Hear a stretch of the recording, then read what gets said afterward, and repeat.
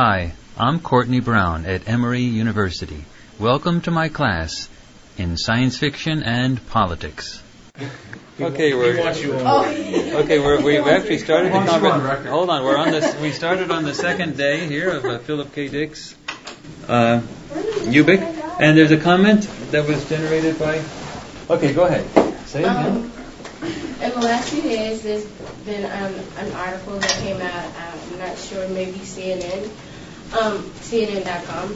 and there was once a soldier who was flying a plane to deploy a bomb in Vietnam, but it deployed early, and so he ejected from the helicopter, but he got stuck, and he ended up dangling above the enemy soldiers. So American troops can go in and save him, but a CIA airline system that they have called Air America went in to save him. And since he's about 70 years old, he's supposed to attend a conference, and he's going to share the whole entire story about what happened and what Air America does. And it's what was interesting is the article pointed to how most Americans don't know what's going on, and when we do find out, it's very people they like full answers and more understanding instead of it exists and this is what you should accept. So the example that you're raising then is an example of how the CIA secretly goes about helping, rescuing soldiers and others that are in dire straits. That's awful. And so this would be a case of where secrecy actually helps a great deal. But that they keep that going, and most people don't know about it. You know, there's another thing. The recent terrorist event that involved the American ship, in which it was there was an attempt to capture it by the Somali pirates, and it went astray. The plan went astray, and the Somali pirates, 4 of them, decided to leave the boat on one of the lifeboats and to kidnap the captain of the boat. And then they ran out of gas, and then the American destroyer came by, and then they were towed out. They ran out of gas, and the waters were getting choppy, so the destroyer was towing the terrorists in the lifeboat out to calmer waters, which was not actually the best thing from the terrorist perspective, I'm sure. And then one of the terrorists went to negotiate on the boat, and then at night, 3 Navy SEALs shot the terrorists as they looked like they were threatening the captain on the lifeboat. Now this was a shot. Apparently, it was a long distance shot, and there were 3 shots, 3 bullets, and the terrorists were killed immediately, 1 shot in the head each one. And apparently the Navy SEALs were brought onto the destroyer by at night in parachutes, where they dropped into the ocean, swam to the boat, and got on. That's another thing. The level of capability for the Navy SEALs should never be underestimated. The level of, I'm quite serious about this. The level of capability is quite clearly beyond the scope of most people being able to imagine. And of course, it's secret. People don't know that. And secrecy entailed getting them onto the destroyer secretly, parachuting in at night, swimming onto the boat, and then being able to, in a bobbing boat, shoot 1 shot each in the head at a long distance, like 100 yards. 3 terrorists. That's shooting capability that is quite extraordinary. So that's yet another example of capability that is available in the military, for example, that is not well publicized. That's kept secret. I mean, had the terrorists known that there were 3 SEALs that could shoot them at 100 yards in a bobbing boat in the middle of the night, even with night scopes or whatever. That's a different type of that's a different type of situation for them. So they do have positive roles for secrecy, and I guess this is brought about because we started to talk about the nature of secrecy. So secrecy can go in all types of directions. Now, what if this is a good point, what if you're a member of the CIA, which is what was just brought up with the CIA using, what is the name of the airlines it uses for? Air America. Air America, to rescue various people. From our perspective then, that would seem like it's a good thing, right? It's a good thing. Like the secrecy is a good thing. What would it look like from the perpetrators of foul deeds? It would look like a bad thing, right? Now, from our perspective, the perpetrators of foul deeds, deserve the trouble that they get into. But from the perspective of the perpetrators of foul deeds, they don't look at the world the same way. And they look at us as an enemy. And they somehow justify whatever they're doing in some rational manner. So from our perspective, we may not see their side of the story, and we can make a good argument that in fact our side of the story is the correct one. But their side of the story is not one that we see, nor do they see our side of the story. So there's always going to be opposing views, and the issue is secrecy is a threat to the other side. Now, from the perspective of the Somali pirates, secrecy is a threat to them. It killed 3 of them, ended up getting another one kidnapped, or not kidnapped, but captured by the American forces. Now, from our perspective, that's a good thing. I mean, we don't want the world to go back to the realm of piracy. But from their perspective, it's a threat. Okay? Secrecy leads to a threat. Okay. Now, in the case of the Air America situation, where was the person originally who was giving the example? Where was he rescued? What area of the world was he rescued? He basically was, after he was able to come down from the helicopter, he was stuck in the jungle, trying to escape from being executed. So. Yeah, but from the executors, yes, he was trying to escape. But what geographical area? This is Vietnam? It was Vietnam. So this is Vietnam. So it was a rescue from Vietnam. Okay. So from our perspective, the Viet Cong, the North Vietnamese were the enemy, and we had to use secrecy to help rescue our troops from the enemy. From the North Vietnamese Viet Cong perspective, the Americans were the invaders, and secrecy had to be thought of as a threat that could affect them in some fashion. So there is always a threat associated with secrecy. It's to whom? Now, as Americans, we're very grateful that the Navy was able to go in and rescue the captain and, get the pirates. But from the Somalis, they're probably very upset about this. And they see this secrecy issue and the Navy SEALs as, something they have to be concerned with. So, similarly with the Vietnamese at that time. Now, how do we get back to the Philip K. Dick point of things? Getting back to the novel. There are 2 forces. Now, it's in a future time, and it's a confused world. So, actually, it's a future time conceptually, and it's a confused world, and it's hard for us to actually identify with either side. We have the telepaths, which are hired to invade, find out information from certain commercial groups, and then you have other groups hiring defense people to defend themselves from the telepaths. So each side is looking at secrecy as a threat. Now, the secrecy is associated with the telepaths being able to get behind any, barriers that would normally be confronted with people who are not using telepathic capabilities, to get information out. So they, are able to get behind some of the secrecy of the corporations.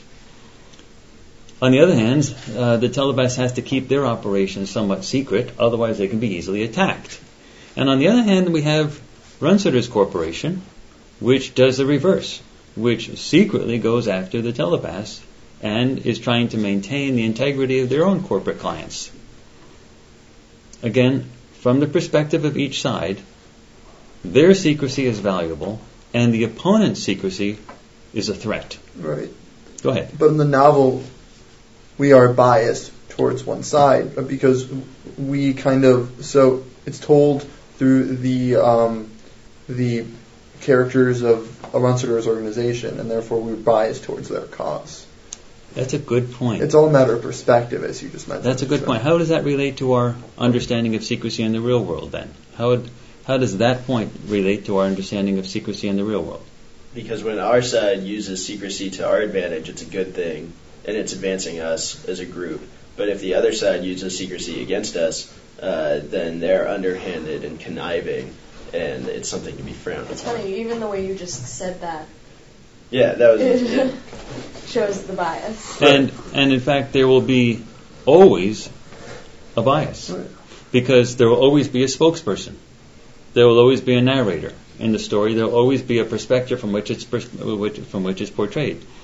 Now, if we were getting the news story from the Somali side, I'm sure that the Navy SEALs and the secrecy that they employed would be considered, close to agents of the devil. Whereas from our side, they're considered agents from the angels. Go ahead. Can I?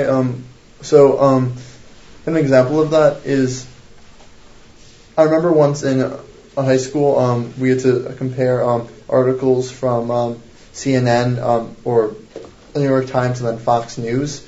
The same exact situation, however, articles from both of them. Mm-hmm. And you saw it because of the kind of inherent biases in both of the news sources.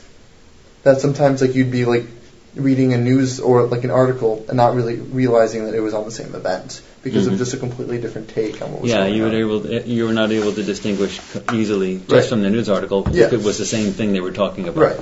Yeah. It's interesting that you mentioned Vietnam because this was written in 1969. Yeah. So probably did play a part in. Mm-hmm. Mm-hmm. All right. Let's look at what the thing I wanted to do today is to help make Ubik and Philip K. Dick's work as contemporary as possible. Let's take a look at some of the stories that are in today's New York Times. And I want to see how many of you can see the connections, especially with the realms of secrecy, in this article. There's lots of stuff in this article and other articles that I'll bring up. There's lots of stuff in this, and I'm just interested to see how clever you are at pulling it out. Where do you see the opposing forces using secrecy? And so on. Okay, we'll start with an easy one, which is the scale of U.S. wiretapping exceeded the law, officials say. Now, this is in Thursday's April 16th, 2009 New York Times front page. The National Security Agency intercepted private email messages and phone calls of Americans in recent months on a scale that went beyond the broad legal limits established by Congress last year, government officials said in recent interviews. Several intelligence officials, as well as lawyers briefed about the matter, said the NSA had been engaged in over-collection of domestic communications of Americans. They described the practice as significant and systematic, although one official said it was believed to have been unintentional. The legal and operational problems surrounding the NSA's surveillance activities have come under scrutiny from the Obama administration, congressional intelligence committees, and a secret national security court, said the intelligence officials, who were speaking only on the condition of anonymity because NSA activities are classified. A series of classified government briefings have been held in recent weeks in response to a brewing controversy that some officials worry could damage the credibility of legitimate intelligence gathering efforts. The Justice Department, in response to inquiries from the New York Times, acknowledged in a statement on Wednesday, let me turn now to page 16,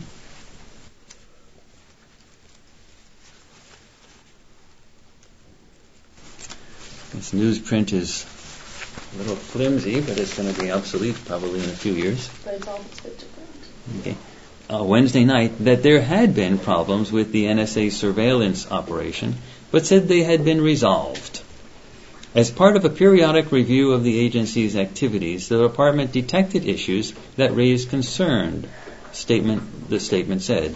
Justice Department officials then took corrective steps to correct the situation and bring the program into compliance with the law and the court orders, the statement said.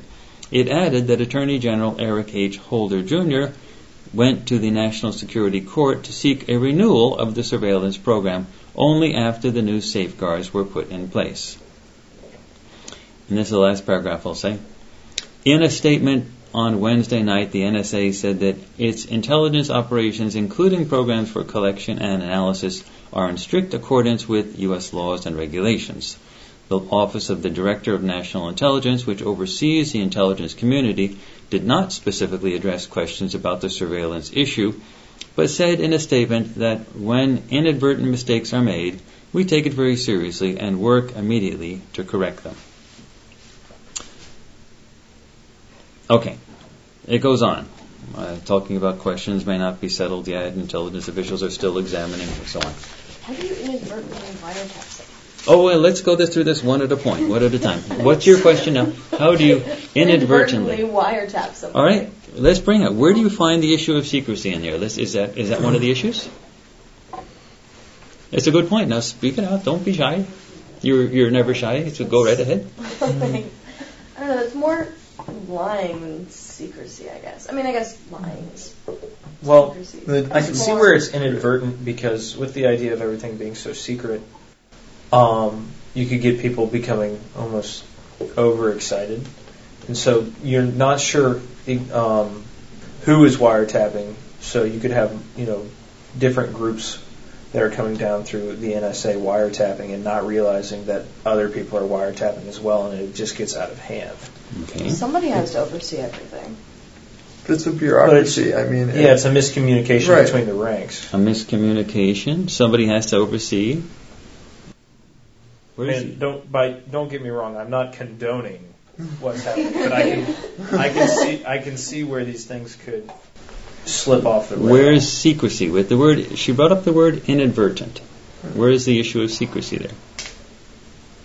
Well, it's like they have to decide who they're going to wiretap, and if, like Zach was saying, things get out of hand or it's inadvertent, maybe they decide that because a bit of financial news leaked out of the New York Fed that they're going to wiretap every Fed worker's phone for a week and just see what comes up, or something like that. And it's just, or you hear one conversation, you decide to wiretap, both people, and then they talk to other people, and you just keep adding on, and you're not always going to be spot on with operating that way. I don't know. Right. Somebody knows that there's been too much wiretapping, that they've been wiretapping an extraordinary number of people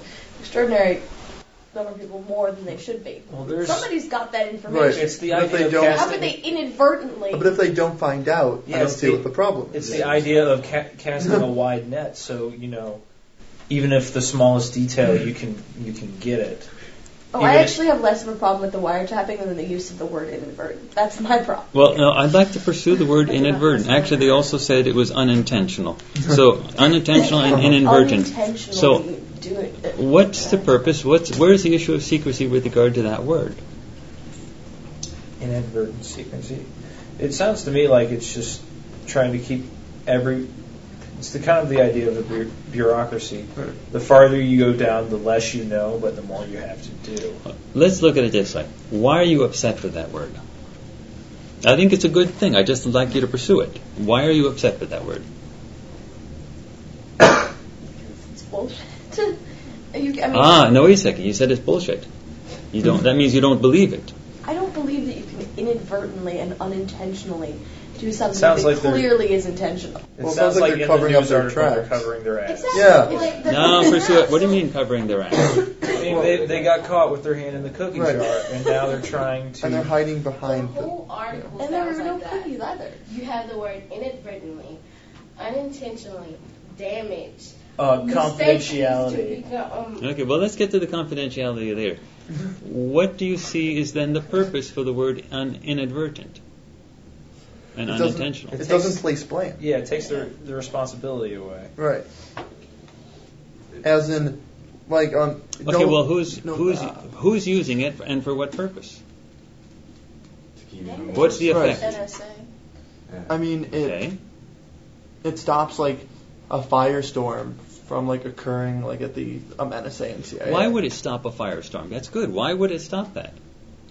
Why would it stop a public reaction to firestorm? Because in order, or at least in my opinion, in order to kind of have reaction against something, you need to be able to place blame. But if it's inadvertent, accidental, whatever the word may be, it means as though kind of it's out of their control, so you can't really blame us. So where does the secrecy issue come in? Well, it's trivializing their actions of invading the privacy of others.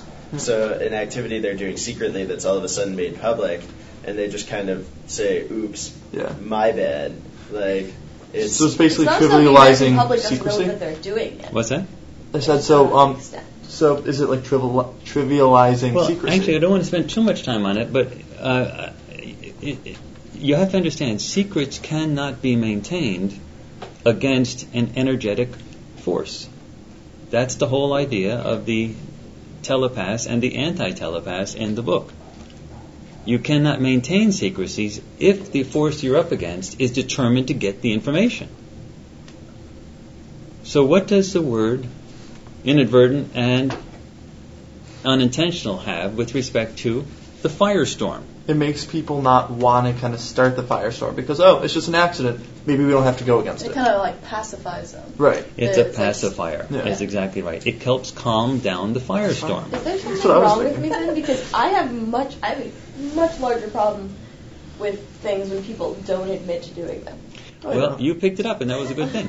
But the point is that the best way to stop a public inquiry, a public storm, the best way to avoid having the secrets come out is to say it was a mistake and we caught it and it was inadvertent. The normal public is quite passive. And normally, most of the public, 90% of the public will say, "Oh, okay, let's get back to our daily lives. It was a mistake, they caught it, they're taking care of it." You get the idea? They're taking care of it. Go ahead. Kind of responding to Anina, who got kind of like really upset about that word. I mean, like personally, I guess I'm with 90% of Americans who would say, "Well, I'm sorry, I didn't mean to do it." My first response is, "Okay, you've learned from your mistakes, let's move on." Yeah, I would be with you, Sarah. Yeah. My first response, but you didn't mean to do it? How could you not mean to do something so obvious? But how do you know that? I mean, you don't even have all the knowledge yourself, so it's kind of hard to pass judgment. But the basic idea that we're getting with this point, so we can move on, is that it's a pacifier. It's a way to calm down the firestorm, to stop the inquiries. Because of what? Why do they want to stop the inquiries? Because people like him will listen. Because they have more secrets. They have more to hide. That's exactly right. There is something that they don't want people to inquire about. They have more to hide. Okay, let's go on. What else? Now, you had raised something. What was the next point that you had raised? You had raised a nice point. It's just it's like a vocabulary system for damage control. You said something about the confidentiality. Oh. Do you remember? It's about the secrecy and classified. Okay, let's go through that. Let me read that sentence again. Let me read that again. The legal and operational problems surrounding the NSA's surveillance activities have come under scrutiny from the Obama administration, congressional intelligence committees, and a secret national security court, said the intelligence officials who were speaking only on condition of anonymity because NSA activities were classified. Watergate. What's that about? What's the... I mean, there's secrecy all throughout that. Even a secret national security court The word's it's not right a secret there. anymore. said intelligence officials who were speaking only on the condition of anonymity but the because NSA activities are classified. But the secret national court was never meant to be secret. What they do is meant to be secret. Well, let's talk about the intelligence officials who were speaking only on the condition of anonymity Well, because it sounds to me like they want to be anonymous because if their name got out as being part of the disseminating that information, they'd be in trouble. It sounds to me like not so much that they're scared, but that they would face repercussions for leaking. But that's not how news. That's not how news. This is not Bernstein and Woodward. I'm aware of sometimes- that. These are always officials that are officially designated to give information to the news, and that they leak this information to the news, and they say the routine is, it's a very standard Washington routine. I am a reliable source for you to get, you're the reporter, I am a reliable source. You can still have access to me under the condition that you not publish who I am. So you must say, from a source, under the conditions of anonymity. This often happens from people from vice presidents all the way on down. They do this. You can say what I'm saying under the condition of anonymity. And the threat is that if you don't do it anonymously, you can't come back for more information later. That's how it works. So this is a well-known strategy. So what is going on, though, under the condition of anonymity because NSA activities are classified? Does that twist your head a little? Nah, that's In what way does classic intelligence and security things. The NSA has been the big, background spook agency for longer than the CIA has. But what about the idea of them speaking anonymously because the NSA activities are classified? It kind of, Sounds reasonable to me. like with giving information, it also kind of gives a roadblock, being like, I might be giving you this, but everything we do is still classified. Don't look into it. Kind of. Okay, well, at least that was my NSA activities being classified, how does that connect to anonymous? They don't want them coming after them. Right. What's that? They don't want NSA knowing who the source is, obviously. If they NSA, I assure you, authorized them to give this information to the New York Times. So what is the connection between anonymous and NSA activities are classified? Try to figure it out. Just sort it out. You should be twisting your head at this point. Can you sort out what's the odd aspect to this? And if it's supposed to be so classified and so anonymous, why are they giving out the information? Okay, why are they giving out the information if it's classified? Because it's been cut down, it's been watered down. It's the information that they want you to know. What about the anonymous? People will be okay with accepting a little bit freely offered and not go after something larger. What about the anonymous part, though? Well, you should be asking yourself, how does this whole class is about secrecy. So always tie it back to secrecy. Go ahead. There's a secret organization with secret people working in it, so clearly it has a Well, secret. I they think can't that's be pretty too obvious. they can't be too secret. After all, they're talking to Eric Lightblow and James Risen of the New York Times. Yeah, but journalists. I mean, they obviously, the reporters know their phone numbers, probably know how to see them in face to face. What does the anonymous have to do with NSA activities being classified? Classified it from the maintains American public. it maintains the illusion of secrecy. If you say Mr. X and Mr. Y from the NSA, it focuses on their direct actions. Okay, let me ask it a different way.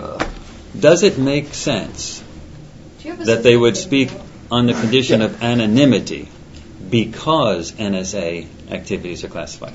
Because they're involved in some of the classified activity. Does that make sense? That Yes. the anonymity would be because the NSA activities are classified? No. Personal Okay. fear. Was it? I feel more than the anonymity is because of the personal fear of NSA. The fear of Like, what? Even if they've been given permission, there's still a personal fear that maybe I gave too much. So I think Oh, I assure you that I'm this sure is the no rest of deep the throat NSA situation. This Yeah, is there's no deep statements throat exactly situation. how much. I'm sure that people sit down at a table and go, all right, so what are we going to give to them? Absolutely. And write out a script. Absolutely. Right, yeah. And authorized people are the ones Everyone who knows do it. exactly what, and well, not everyone, but everyone involved knows exactly what's being said. So, Okay. Let me put it a little differently because we need to move on. Do you realize how hard I'm having to push this? The connection between anonymity, because NSA activities are classified. You should, at some point, realize that there is no connection. That the anonymity has nothing to do with NSA activities being classified. If they were classified, the NSA people would not be telling them. They would, if anything that's classified cannot be given to the news reporters. So the very fact that it's classified has nothing to do with the anonymity. If someone from the NSA is talking, they're talking with the understanding that their job is not going to be in danger. They're supposed to be talking. That there is no connection between the anonymity and the NSA activities being classified. The anonymity is for another purpose. But we can get into a debate of terms over like the definition of classified. The point is, the anonymity is for another purpose, and that may be considered a valuable purpose. You don't want to put the person's name on the front page so that people don't start pestering the person again, sort of keeping them off the radar.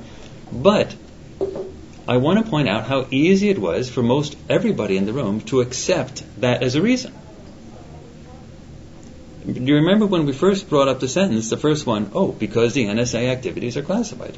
Even to this moment, people were still saying that was okay. The issue is, secrecy works so easily because people accept whatever the official offer of an explanation is, even if it makes no logical sense at all. Go ahead. I mean, the reason I accept it is because I really don't care what their reasoning is. Because they're never actually going to tell you their real reasoning. It's a secret organization. I mean, they're not going to tell you what they're actually thinking. Okay, honestly. that's good. So, but the point doesn't matter is, what they're telling you. the point is, would you have? Just think of the following though. What if they had said, "Who are speaking on the condition of anonymity because of concerns within the administration"? Well, that could mean two things. That could mean that the administration is concerned with people knowing who they are, or it could mean they're concerned that the administration will know that they're talking. Okay, but the point is, my suggestion here is that almost any reason they give, you could have come up for a justification for in your mind and gone on to the next paragraph. Mm-hmm. Meaning that's something that security people know about you. Because it's not important. What's that? That's exactly right. In your mind, you say it's not important and you move on. They're counting on that. Tell me how it is important. What they're telling you, their reasoning for not telling you anything is. It's the fact that they didn't tell us. It's the fact that they didn't tell us. The issue here has nothing to do with the agency, with the people who gave the information, who are anonymous. The issue here has to do with you. What Philip K. Dick is talking about, that we want to be able to draw back here, is that the people who run into secrecy, who have secrets withheld from them, the general public, are very willing participants.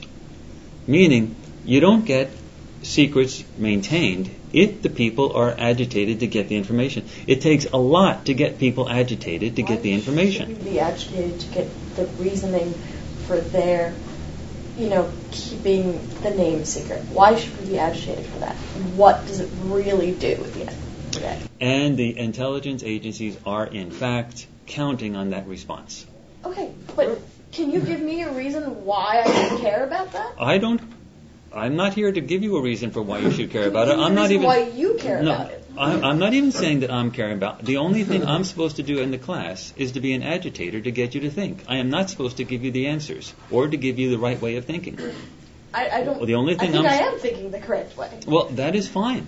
And the more dialogue and discussion and yelling and shouting back and forth, the better, because that means that means among the students you're thinking about these issues. The issue is that secrecy only works under two conditions.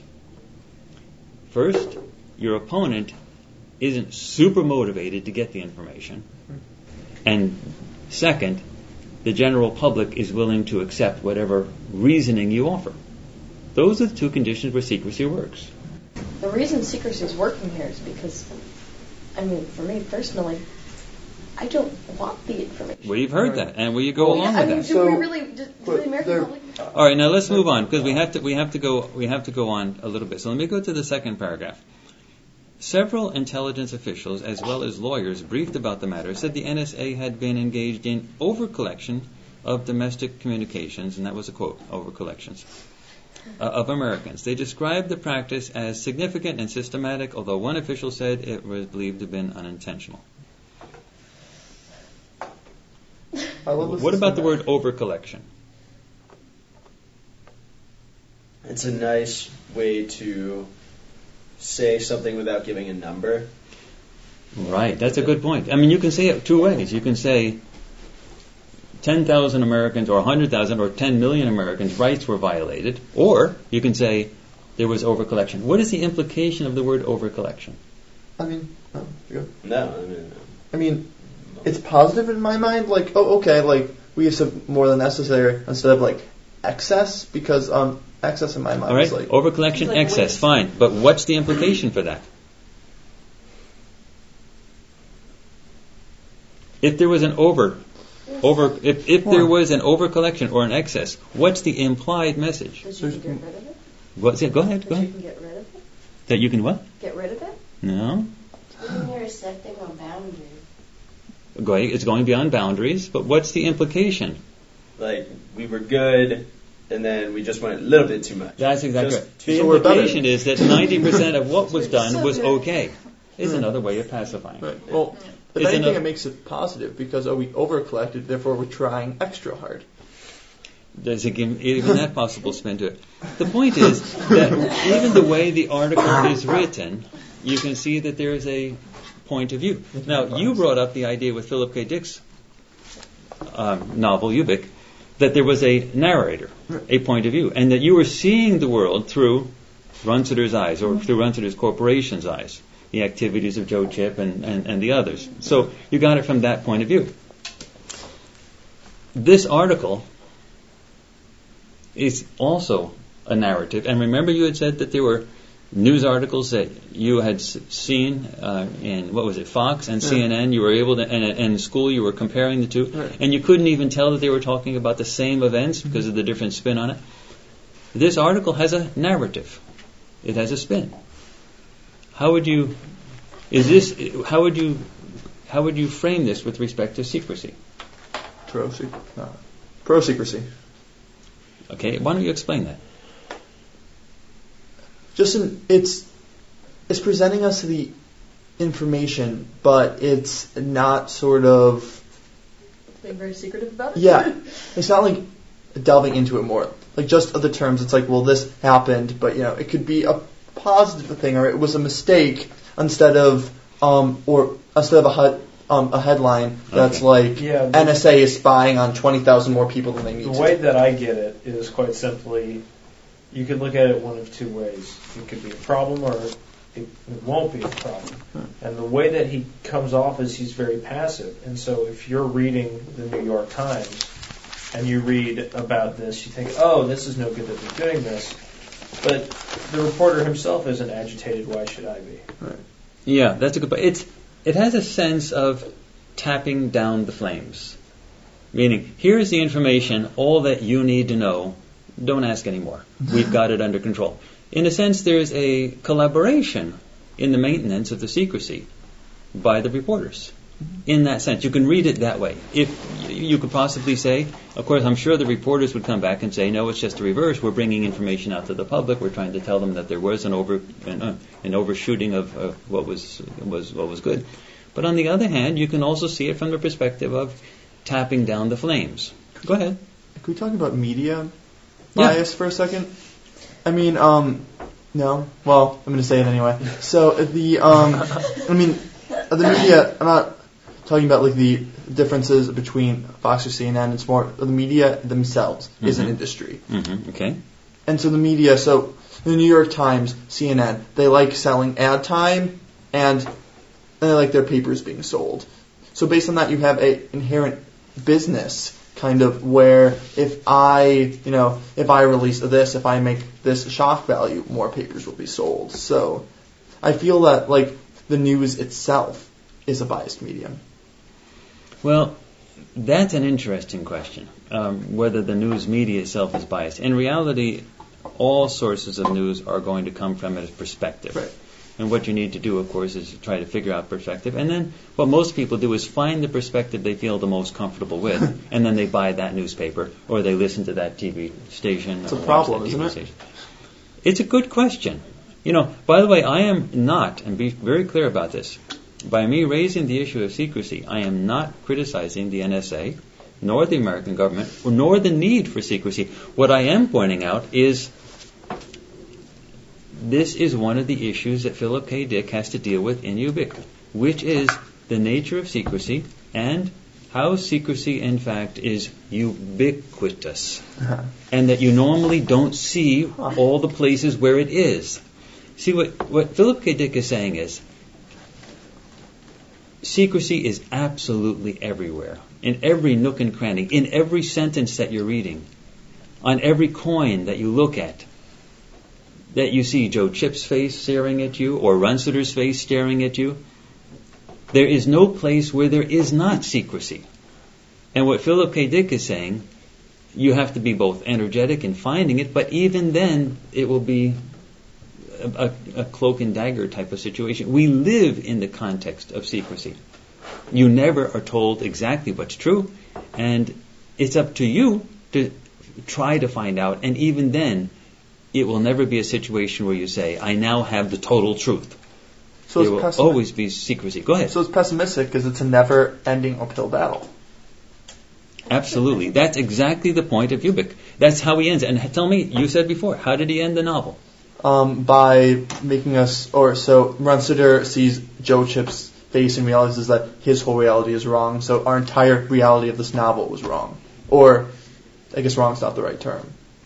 Now how do we deal with this with respect to how I was trying to push you when we were talking about Ursula Le Guin's novels, especially with the page ordering and the chapter ordering and so on like that, caused such a furor. Everyone thought I was pushing too much, but I was basically trying to get a small point to be recognized, so I kept pushing it till it was recognized.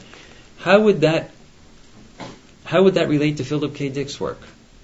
You're the reader. You're put into this reality, Philip K. Dick's reality, his novel. What is he trying to do to your mind? Screw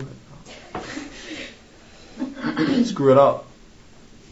He's trying to screw it up. Why? For what purpose? Is it just to give you passive entertainment? Oh, wow, that was a real cool hit. Wow, that was wild. Did you see that? He got me all screwed up. And then you go on to your normal lives? What is he trying to do? Or is he trying to use science fiction in an activist mode to accomplish something, to transform society, to transform you? If he's doing that, what is he trying to do?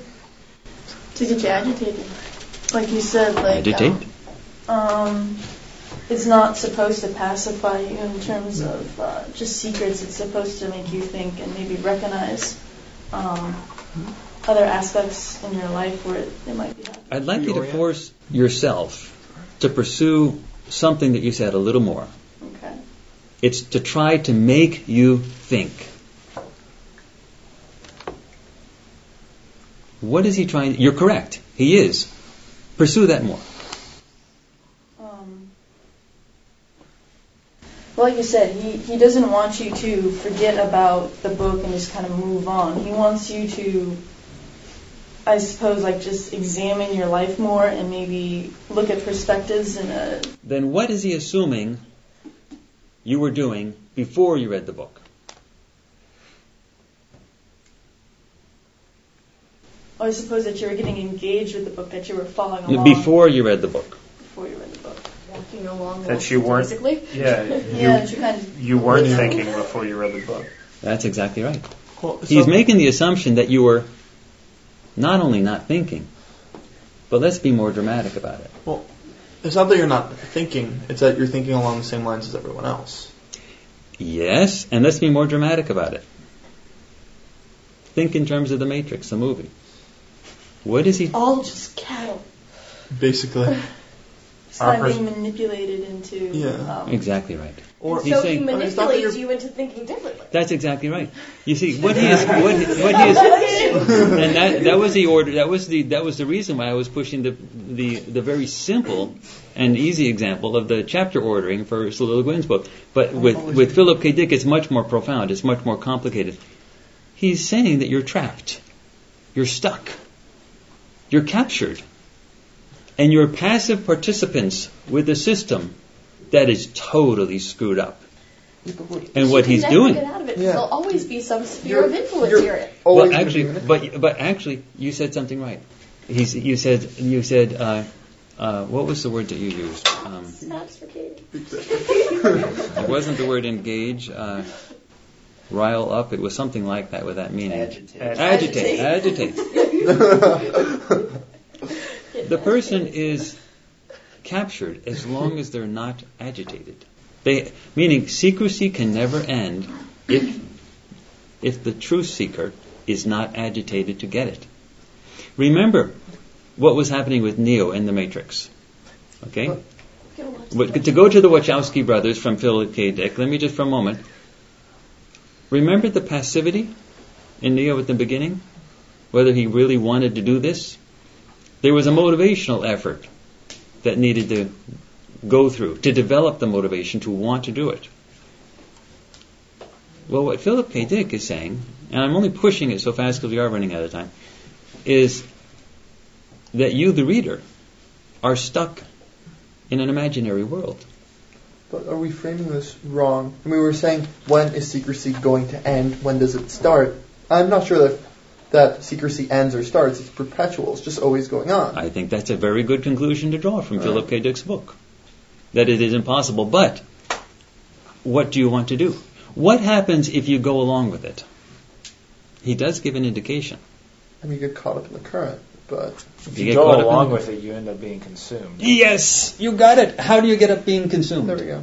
Well, in the novel, the very good point is, everyone started, Al Hammond, Wendy, they started getting tired, and Yes. Joe Chip was the one driving force saying, "Oh, we need to stay together. We need to kind of figure this out." And they were like, "What happened when the?" I just want to take a nap real fast. I just want to go into sleep. Where did complacency lead them then? They died. They were consumed.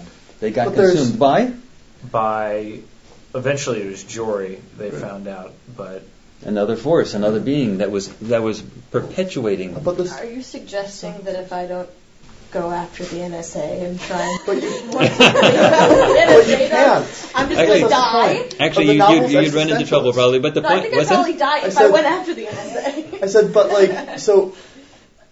No, actually, I don't think Philip K. Dick is saying to go after... I'll get back to it in a second. I don't think we're even saying in the class that anyone should go after intelligence agencies. What I think Philip K. Dick is saying that one should be agitated in order to go after the truth, which with whatever resources you may have, which primarily are seeing the clues in front of you, which are coins with have faces on them, whatever clues or sentences that you have to read between the lines in a newspaper article, to sort of ferret out what the truth is. Go ahead. All right. No, but I guess what's really frustrating me is, yes, the point is for us to realize to be agitated, but in my opinion, this novel's truly existentialist.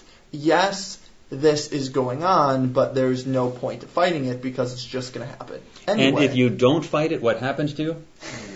You get consumed. But if you fight it, you get consumed. So in this case, in my opinion, it's like basically in this book, ignorance is bliss. Well, it's like if you realize what's going on, you're just going to die anyway. Wait a second, Zach is going to disagree. Oh, please disagree. Because for the most part, they start fighting it, and then you're right. A lot of them become consumed. But Joe Chip, the protagonist, he fights it. He makes it all the way up the stairs. He finds Runesetter. Then, know what else he does? He fights. We might only assume that Runesetter was in Half-Life with him too. They don't tell us what happened to him. They're just saying, Runesetter was in Half-Life as well. We're not saying that he created them. Yeah. Maybe he was tied up in that mind chain as well. Then Joe Chip, at the end of the book, after he meets up with Ella, he goes into the store, the convenience store, to buy Ubik, and it's all obviously regressed back in time. And instead of just going to sleep, which he starts feeling the urge to do, he just sits there and, in the very essence, fights it, and he conjures up Ubik out of nowhere. The illusion of hope. Ubik is an illusion. So, yes, but he still survives another day. He survives another day, but to what point? Yes, he could survive another day, but can he survive another week? I mean, yes, there's temporary hope, but in my mind, there's no, The point, though, was... Which is why you call it existential. Right. But the point is, he survives to do what Ella was doing before. For one day. You don't know. It doesn't show him dying. There is a good point being raised here. Two good points. One is the question of whether fighting for the truth has any ultimate victory, which is bringing up your existential question, are we living in a world in which there is ultimately no hope? And the other point is there any alternative to fighting for the truth? And I think I might extend your comments a little bit more, is knowing that if you don't fight, you get consumed. Is there ever a situation in which you win the battle and just know the truth? Or is life really a situation of being complacent and getting consumed, or maintaining a constant battle for the truth, meaning it never ends? Meaning the end is not the truth. The end is the struggle to find the truth. And that's what Runsiter sees at the end when he sees Joe Chip's face on the chip, on the coin. The question is for Runsiter then, now he's involved in the struggle. Right. He now continues. It's not, oh no, I see Joe Chip's face on the coin, I'm dead, I'm over, I'm done, I'm going to be consumed, it's all over, everything's hopeless. It's the issue of a non-ending struggle, meaning the struggle may be the end. It may never end. Well, and if I can add to that, so you mentioned the word truth, and just like there's no absolutes when it comes to kind of the... Alright, so here, let me rephrase that. So the truth is kind of the end that we've kind of established. However, or fighting secrecy. But because there's so many points of views, we've never actually defined truth. Truth itself is very personal and very moldable. So, excellent point. So not only is there no kind of universal end to struggling with it, there's no because our terms keep on changing, how can we know what to fight? Let me add one final statement to that excellent point. What is my role as a teacher? If ever you got throughout this entire course the idea that Courtney thinks you should think this way, that's a mistake. The only role I should ever have as a teacher is to foster engagement, is to foster disagreement, to foster argumentation. Go ahead. And why do you sometimes have specific points that you want us to go after? Sometimes there are specific points that I think will cause, agitation. And I don't get the level of agitation that I think I should be getting from you. I don't get the level of argumentation. But in fact, at some point... Some ideas are good and some ideas are not good. Well, I judge the idea as being good or bad from the perspective as a teacher on the decibel level that I get from my students. But meaning when the ideas are good and when they're presented well, right, you guys are shouting at each other. Now, when you are not shouting at each other and I'm still pulling teeth to get ideas out, I do not consider that a failure of the idea. I consider that a challenge to myself that I have not yet accomplished my job as a teacher. My job is never to give you truth. My job is only to get you arguing. Let me say this one last thing, and then I've got to stop the recorder because we have to go on to something else. The one thing you want to remember, the message that I want to leave you with, is Max Planck's famous statement that major change occurs in science, but we can extend that to everything, not because somebody comes up with a good idea and then everyone says, wow, you solved the problem. Super. That was great.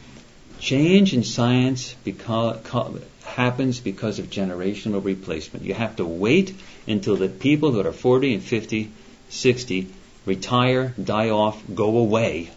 And then young people your age grow into their position, acquainted with new ideas from the beginning. What does that mean, since so many of our professors are of that age? What does that mean? That means most of the knowledge that you gain in any educational system anywhere in the world is essentially wrong. A good portion of it. How are you defining knowledge? What's that? Well, how are you defining knowledge? Because like some classes I have here are teaching me how to think, and I don't think the process of how to think is ever going to decay. In terms of the facts I'm presented, possibly. The issue is, you have to wait 40 years to find out what facts are going to be presented at that time period to back up that how to think. To back up that how to think is very, very, very challenging. Why should I believe you? What's that? Why should I believe you? You don't have to. In fact, you shouldn't believe me. What you should do is simply wait. And if during that time that you are waiting to see if Courtney is true, that the information you're being taught now is going to be obsolete, and that the new, young, heroic graduate students are going to be you folks, and that you are going to replace the older folks, and you are going to bring new knowledge, if that happens, and you just have to wait and see, you have to wait and see and fight during the process, then you will learn something. You will learn that the information that you are giving to others as professors and as elders is probably wrong, and that you will eventually have to be replaced. Can I go back Because to generational change, what that basically means is that people in general, and this is a generalization which has tremendous fallibility on the individual level, it's wrong, but generalizations are generally true, means statistically average true. What that basically means is that people get set in their ways of thinking, and it's very hard to change them. And you have to go through a generational shift to get major new ideas. That means, and this is the bottom line, that you must never be hesitant to argue with anyone, especially if they're an elder. If they're older with you, you must fight and learn to fight and to think about your ideas and to defend your ideas to the very end. There is no such thing as you being given truth at the university. But people, Are you saying this to the group or to individuals? I'm giving it to everyone. There is only one truth. You must fight for the truth. Now and all the way through your life. And you must never say in a complacent way, oh, I've got it. I can go off and rest now. Or Zach's realization in the novel will come to be your fate. You will be consumed. This is a very challenging and sometimes dangerous path to go in life. Look at Socrates. The only thing he did was force people to think. It causes others to get quite upset. But sometimes there is no more exciting life in the university or anywhere else than to spend all of your time challenging all the ideas that you hear. Have you followed this path, or is it kind of a Walt or like a Emerson type? Do I do? Thing? All right. So do I follow the path? Right. So my question is: there's some people like Emerson who say to live a path and then never follow it himself, and there's others. So the question is: do I practice what I just preached? Yes. I'll leave that up for you to decide. Okay. In the meantime... My question is then, can there ever be an actually new idea? I mean, if... Yes, there will always be new ideas, but those new ideas will never be the end. New ideas or new interpretations? There will be both. All right. New ideas and new interpretations. How do you say that? Wait and see. I have seen it in my life that things have changed, and there are so many puzzles out there that have not yet been resolved. I just know that in 50 years' time, everything that we think about the world will be upside down. The grad students that I have for Complit are worse in their old ways than any teacher I've ever had. Not every graduate student is going to be creative. Not every graduate student is going to be unlocking their minds to their fullest potential. But that's what you must strive to do. It's the few that change the world for the better, for the many. But we talked, originally about how the collective is the only way that we can get anything done. Right. And how do you benefit the collective? You challenge their ideas to get them away from But complacency. you still have your ideas through your perspective, so we're not getting out of this loop. No, this is a good point. We're not getting out of the loop. You want resolution. I don't want resolution. I want you to be agitated. I want you to think about everything you hear They're and not say. mutually exclusive. Well, this class was a success then, so there we go. Okay. This It was a class in success then. particular.